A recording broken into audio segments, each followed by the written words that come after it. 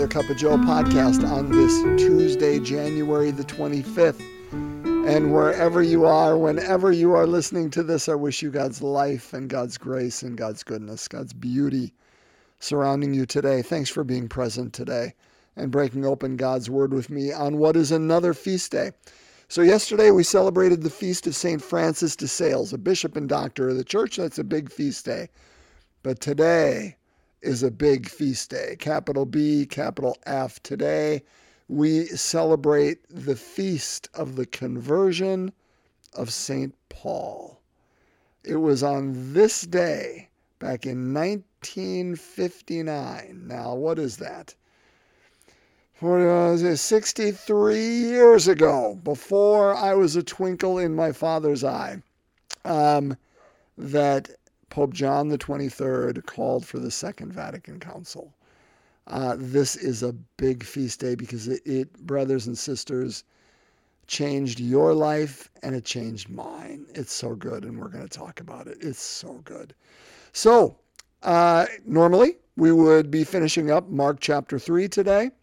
We're not going to do that today because on big feast days like this, the gospel changes. So we are going to go ahead to virtually the end of Mark. This is almost the last statement of Jesus. Basically, he ascends after this, and that's it. So it's Mark 16, verses 15 to 18, okay? So if you want to follow along, Mark 16, verses 15 to 18. Let's break open God's Word. A reading from the Holy Gospel according to Mark. Jesus appeared to the 11 and said to them, "Go into the whole world and proclaim the gospel to every creature. Whoever believes and is baptized will be saved. Whoever does not believe will be condemned. These signs will accompany those who believe. In my name they will drive out demons. They will speak new languages. They will pick up serpents with their hands, and if they drink any deadly thing, it will not harm them. They will lay hands on the sick, and they will recover." My friends, the gospel of the Lord. Praise to you, Lord Jesus Christ. I love that gospel. Parts of it I'm confused by. I don't understand the picking up serpents with their hands, like, okay, we're going to get bit and everything's all good. Yeah, I don't, maybe. I'm not going to be rolling down that road, checking that one out and drinking any deadly thing that will not harm them. I'm not sure. Remember, Mark is not just writing this for you and I in the year 2022. He's writing it for an audience then. And so clearly some things were happening that maybe we and many scripture scholars don't have an understanding of, that I suspect things like that spoke to. But I love the other parts. These signs will accompany those who believe. That's you and me. They will drive out demons. We've talked about that before, right? We all carry our personal demons. Every one of us. Our own addictions. To be human, to be alive, is to be addicted. The question is, what is it? When we think of addiction, we might think of the big, hot, and heavy ones, I'm addicted to drugs or alcohol or pornography or gambling or whatever it is, Yeah, those are real. Those are real. And they ruin people's lives. But we're all addicted to things. And so many of those we can cover with our own masks, right? But brothers and sisters, when we attach ourselves, if I can use that word, when we open ourselves, maybe that's a better one, to the one who is life itself, we stop seeking for life in these other places.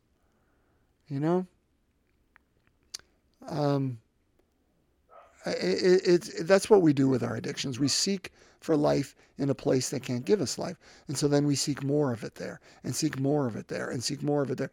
And it simply cannot fulfill the promise. And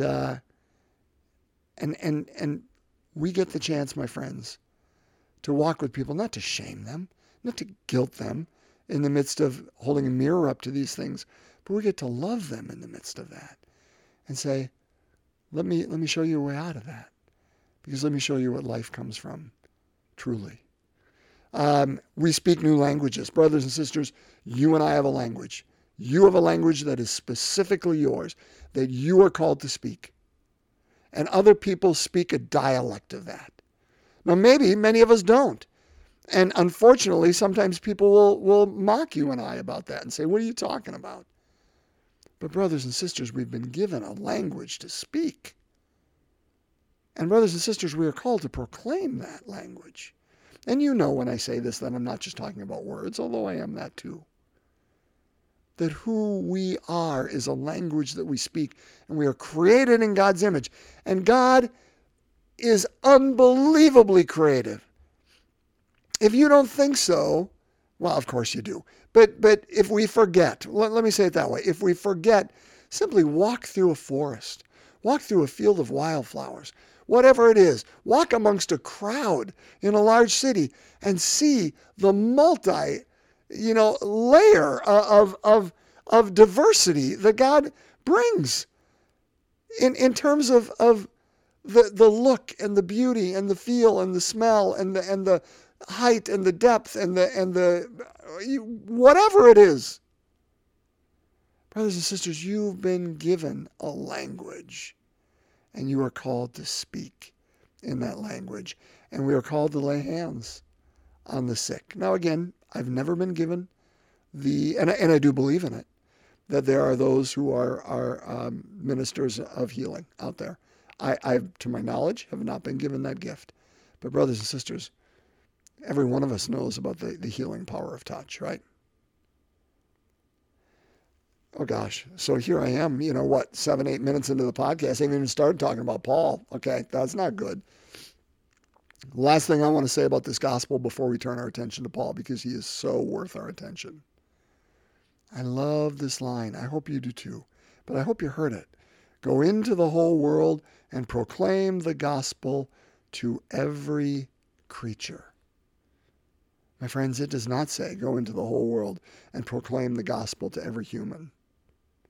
It says go into the whole world and proclaim the gospel to every creature, to all of life. Now, lest you think, oh, Joe, you're just being a lib out there, and you want us to go hug a tree and kiss it.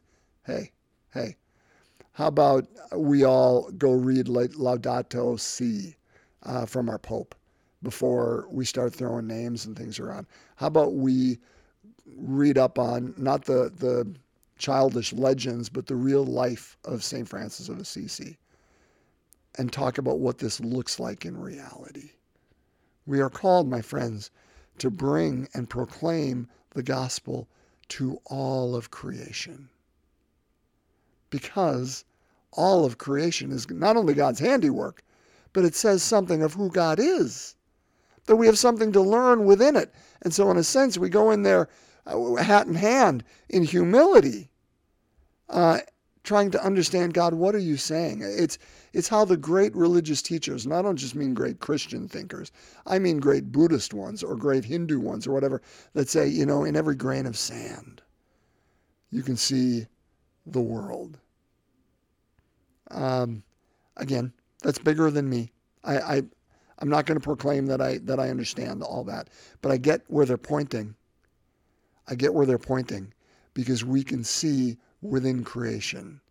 It's a revelation of who God is. In fact, I would argue it's the first revelation. Scripture is God's second revelation. Well, Scripture and Jesus Christ, which came first there. Okay, let's say Scripture in terms of the Hebrew Scriptures. But, that's the revelation of God. And then we're called to do it. Okay, so why did they choose this gospel? Because, of course, Paul took it literally. Paul lived it. If Paul did anything, he went out into the whole world and proclaimed the gospel to every creature. And he did it, brothers and sisters, par excellence. He did it with every fiber of who he was. So, brief retelling of the, not recant, that would be awful. Brief retelling of the story of Paul. So, of course, he is a Pharisee. And he would say a Pharisee's Pharisee. Now, in the story, we're going to call him Saul. Don't get hung up on that. Saul and Paul, same name.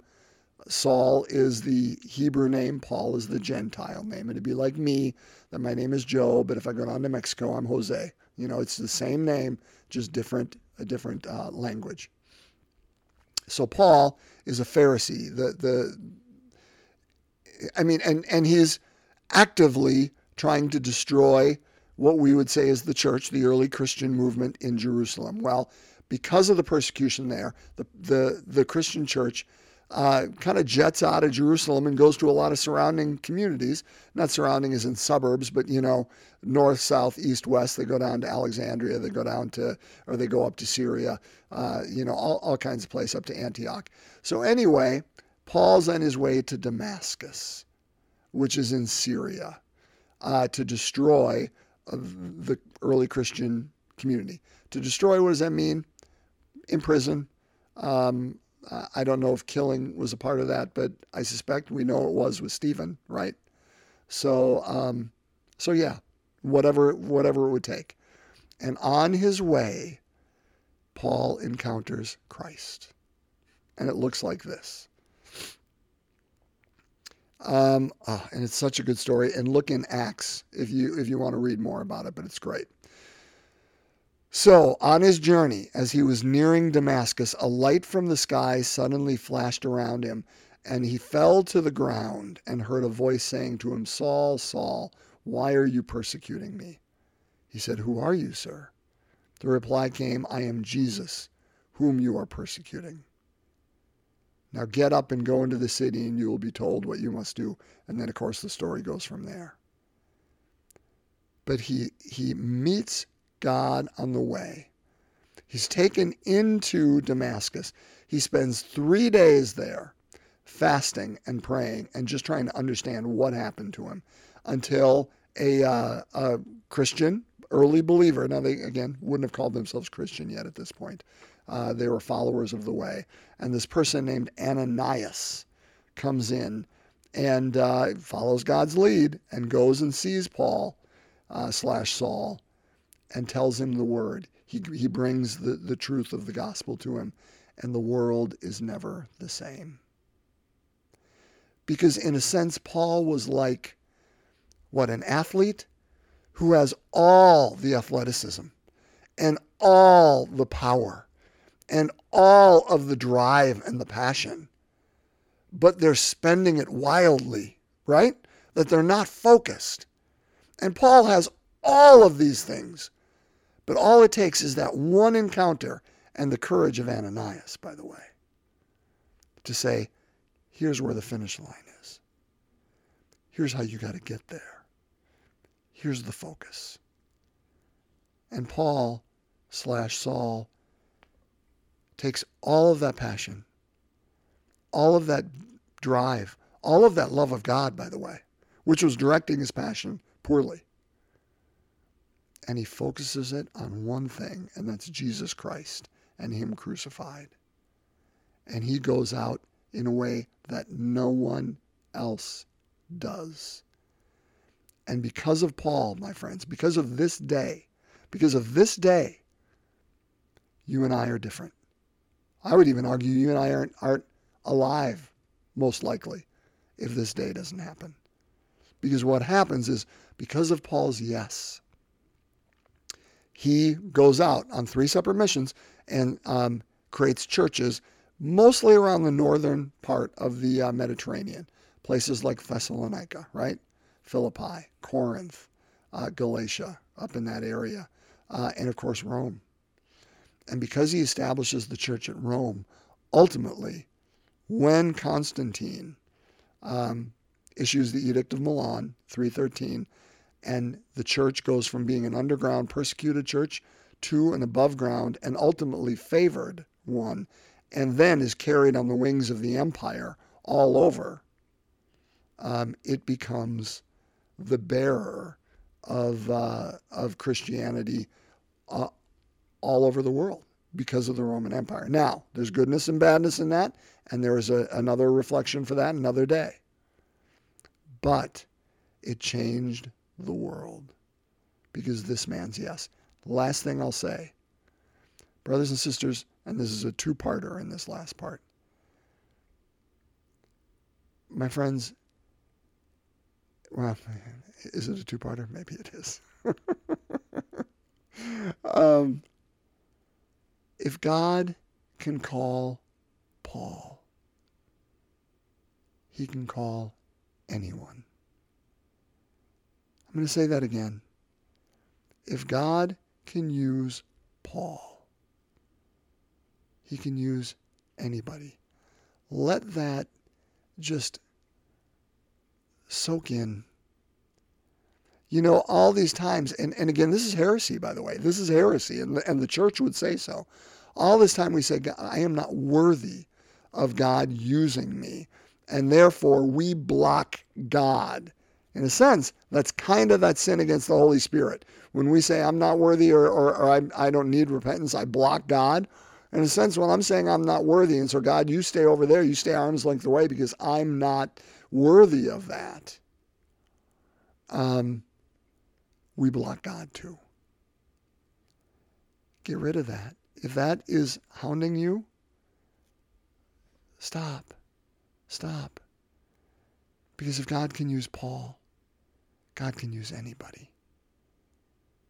And God isn't just, it wasn't like a one-time thing where he called Paul, I suspect, here. And boy, glad Paul said yes. Otherwise, missed opportunity. I suspect there were other opportunities before and would have been afterward. We haven't missed the train, I guess, is my point. God is persistent, and God is not confined by the same boundaries that you and I feel we need to confine ourselves. That I'm not worthy, or you know what, I had an opportunity and I missed it. Brothers and sisters, let me tell you straight up, that's not God talking. That's not God talking. However, and this can be our prayer tonight, when we say yes to God, and I invite us to say yes every day because it's a journey. It's not a one-time deal, right? Paul had to do it every day. This was his first yes. Huge step. But when we say yes to God, may we pray that we do so with the fervor of Paul. I don't know what it's going to look like. We're called to go out into the world and proclaim the message. That's understood. Paul did it in a way that few have before or after him. He deserves our praise. He deserves our honor. But you don't have to be Paul, because remember, you speak your own language, and so do I. But we still, may our yes be as full as his, and allow the Spirit to fill our lives to the same degree, and that God can speak through us as effectively as he did Paul, and change the world through that yes. My friends, let's pray. We are going to continue through the luminous mysteries, and let's thank God for this yes, and ask God's assistance with our own yes, shall we? In the name of the Father, Son, and Holy Spirit, amen. The second luminous mystery, the wedding feast at Cana. Our Father, who art in heaven, hallowed be thy name. Thy kingdom come, thy will be done on earth as it is in heaven.